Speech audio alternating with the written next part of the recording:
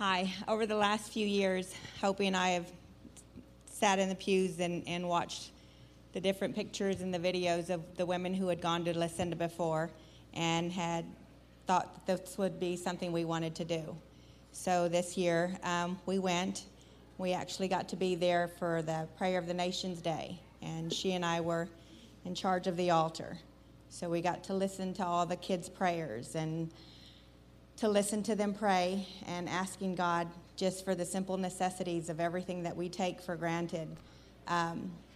One little boy in particular was asking God to please send his sister's baby some food.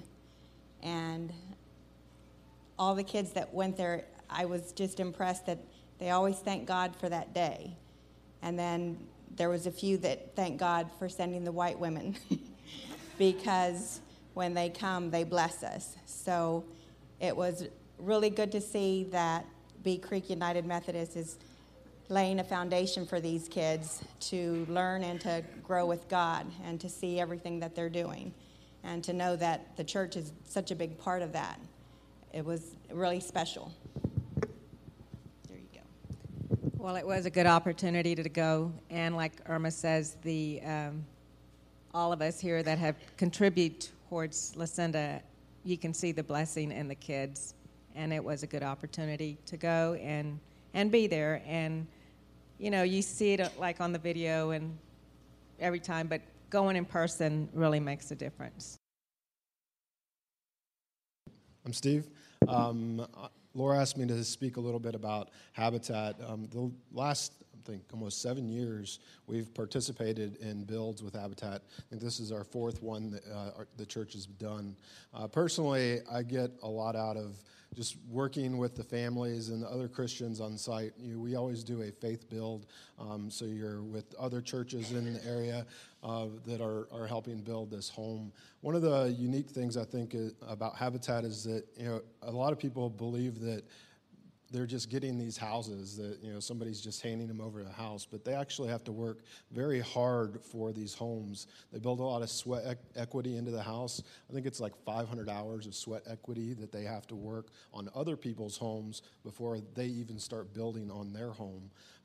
It means a lot to these families too. I've heard some people kind of contradict Habitat and say, well, why should we focus on just one family or the small group of families? It doesn't really make an overall difference. Why not put money into something that's much bigger? It could have a bigger impact.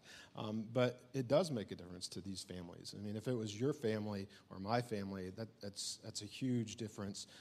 Going from an unsafe environment or an environment where maybe you don't have a bed and you're sleeping on the couch, and I've heard other people that have been sleeping on the floors and just no room in their homes, and so it makes a big impact in their lives.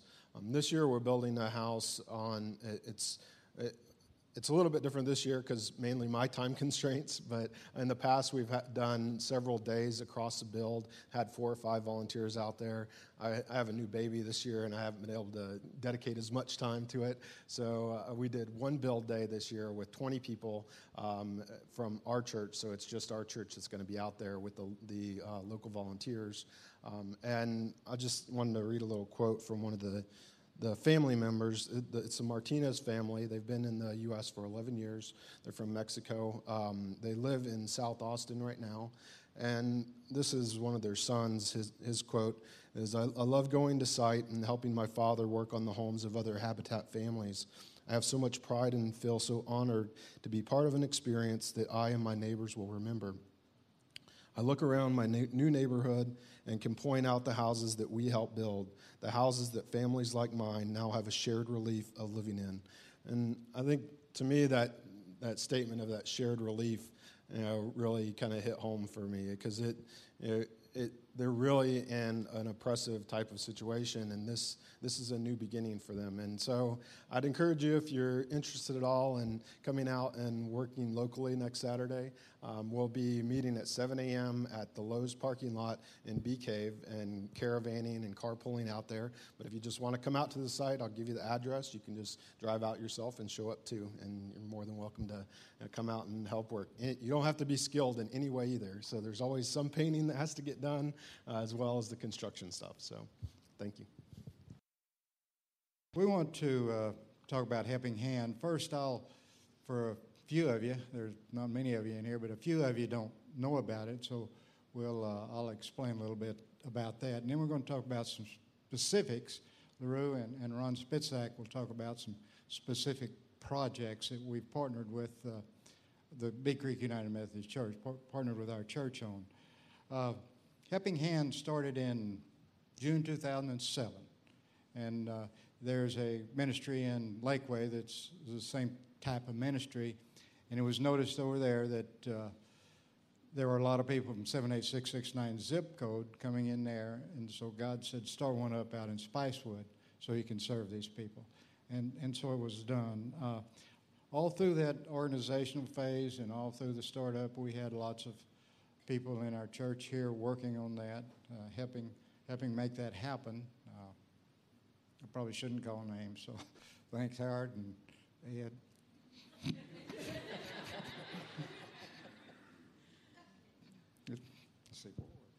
Okay, volunteers. It's an all-volunteer organization, and three of the areas that we have volunteers.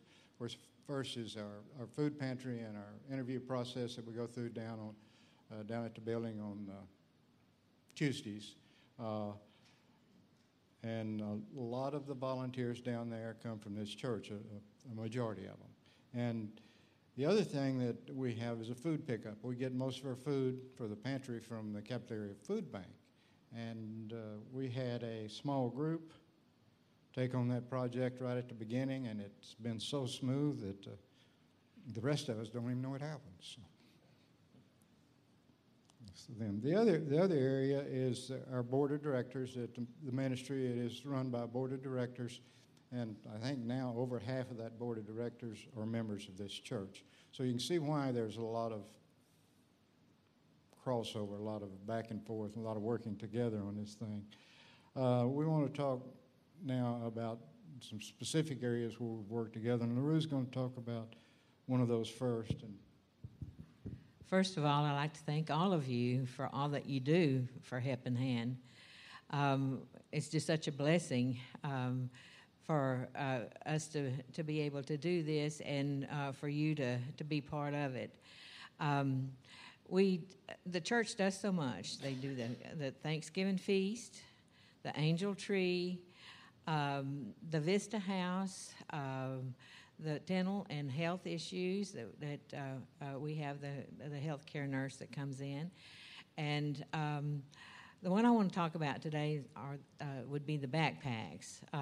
This year, this church furnished 31 backpacks for the children in this area. And I wanted to mention one little girl in particular. She's going into first grade, and last year she came in, and it was too late to get the supplies because she didn't know to sign. Her mother didn't know to sign up. So this year we made it a point that this little girl got signed up. Well, she took one look at her first grade supplies, and her eyes danced. She was so excited. And then when she picked out her pink and purple backpack, she picked it up and twirled around and hugged it, and then looked inside, saw all the snacks and things that you people had put together for her, and it was as if she'd been given $1 million. And then also she found out she's going to get new shoes too. So you can imagine just how happy this one little girl was. And that plus the 30 more, you can imagine what a wonderful day that was. And I wish all of you could have been there to see the happiness. So thank you very much.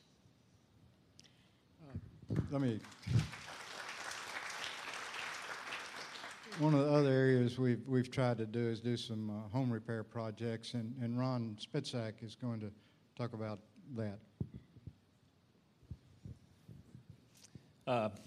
First of all, good morning. I have to tell you what an honor it's been to be working with these two. It's absolutely life-changing. It was life-changing for me, and I'm here to talk about the project, but I also need to let you know that there was a project going on in me, that this little organization changed my life. And I had been pushing a rope in terms of my Christian walk and just wasn't making headway. So I came to the pastor and I said, I'm pushing a rope. I'm not making any headway. He said, well, you need to get involved. And I didn't really know what that meant. And he suggested going to Helping Hands, and I did. And it was that intentional step of obedience that absolutely changed my life. And so we're really not here to talk about my life, but I want you to know that these things have amazing benefits in ways you wouldn't have anticipated. So they're really good things to have. So anyway, I was a part of this organization, and we had a person that came in that was in great need. And Robert and Larue understood that he didn't have any water in his house. He didn't have any heat in his house. He had literally a herd of raccoons in his house. Was forced to sleep outside on the porch because they had basically taken over his house. And he was in tough times. And it wasn't by his own doing. There were forces beyond his control that put him into those circumstances. But he heard about Helping Hands. And he came in and he sought some assistance, really just some food. And but you guys picked up on the fact that there maybe was a greater need. And they said, Ron, why don't you go over to his house and see what's going on? And I went over there, and I realized this person needs some help, and Helping Hands can help them. But it took more resources than we necessarily had laying around, so this church got involved and contributed money. They contributed volunteers. In fact, many of the members that are heading up to Oklahoma to go do the great thing, they headed down the street, the crossroads, and did some work there, and a neighbor just a few miles down the road. And it was great to be a part of that. We met at the church, and just like a little caravan, we just headed on down there to that work. And I relayed the story this morning that I walked up to the steps, knock on the door to say we were there, and literally, by the time I got done talking to this gentleman, I turned around, and the first trailer was already full of things that needed to be hauled off. These volunteers have such a passion for serving, and they served brilliantly, and they were just all over this, and it was a wonderful thing.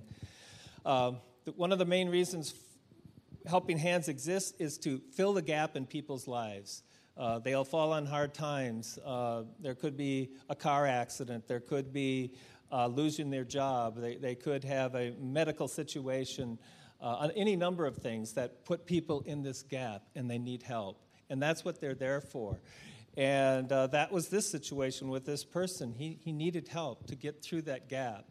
And because of the volunteer work of this church and other members that participated in the project and the money that was provided, we were able to help this gentleman fill the gap. And so that was wonderful to see. And then what else happened that was completely unexpected? The people that were volunteered invited this person to come to this church. And that person accepted. And that person's been a regular attender of this church ever since. And if you ever notice the little white vehicle out there in the parking lot that has lots of little bumper stickers on it, well, the owner of that vehicle is a person who's been coming to this church ever since that invitation without fail. In fact, his attendance is way above my attendance. He never fails. And Ronnie, it's just been a great privilege to have been able to help you through that gap and see the change that Helping Hands has made in your life. And anyway, I know many people now in this congregation know you, but that's what it can do. What we thought was just a little gap filler ultimately changed Ronnie's life. And he's now a regular attender at this church, and it's a real blessing. Ronnie, did you want to say anything? I just wanted to reflect the love that we feel for my brother, maybe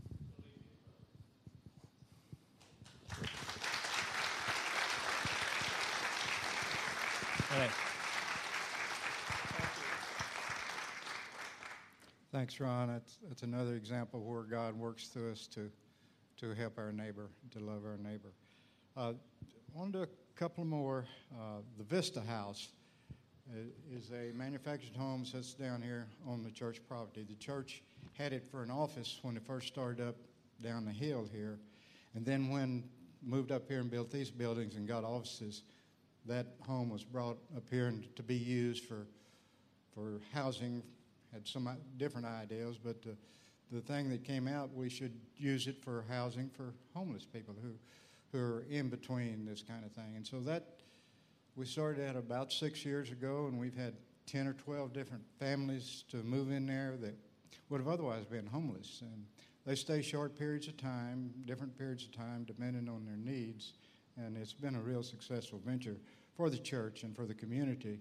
The lady in there now wanted to come today and thank you, but she's working.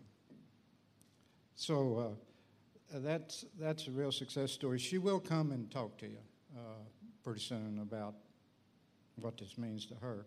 Another area that's been a real helpful recently is during the Palm Sunday offering last year, the money was designated for dental help for people who couldn't afford dental help. And so we helped, with the help of our local dentist, we were able to help at least 3 different people through some major dental problems. One lady we were able to get dentures for, and she now has other health problems, and she called the ministry to give us a message about what we'd meant to her, and we're going to play that message for you right now, I hope. It's on my phone. Good morning, folks. It's Kirsten Joe calling from Lakeway Hospital. There's been some repercussions, some things are going on that I wanted to kind of report to you. One thing I must say that since you brought me that beautiful journal, I have been using it. It's been inspiring me to write to the Lord, to pray an awful lot. And I have been surrounded with all kinds of Christian love that, quite honestly, it's overwhelming. It's absolutely overwhelming how many people have showed up to offer support, love, and care. And I feel that you folks are directly partly responsible for getting all this rolling. Things are looking more positive than ever, and I feel that the Lord is on my side all the way here. He has told me that my chore is not done yet on this earth. By the people who have called to tell me that they just don't want to see me go, and that I've helped them. So it goes, and so it goes. Oh, praise God, praise God. One thing that I'm looking for, if you can help me with, is I'd like a copy of the Lord's Prayer that I could put on the wall directly in front of my bed. Apparently, I will be in the hospital for a while. They won't be letting me go home right away. But I would like to be able to wake up every morning to read that, kind of as a morning inspirational. And if you could come across a copy of it that we could maybe tack to the wall in whatever room I'm in, it would really be helpful. Just a little thing that I would appreciate. In other words, you can catch me on the room phone still here at any given time. And thanks again for all your help and support. God bless you.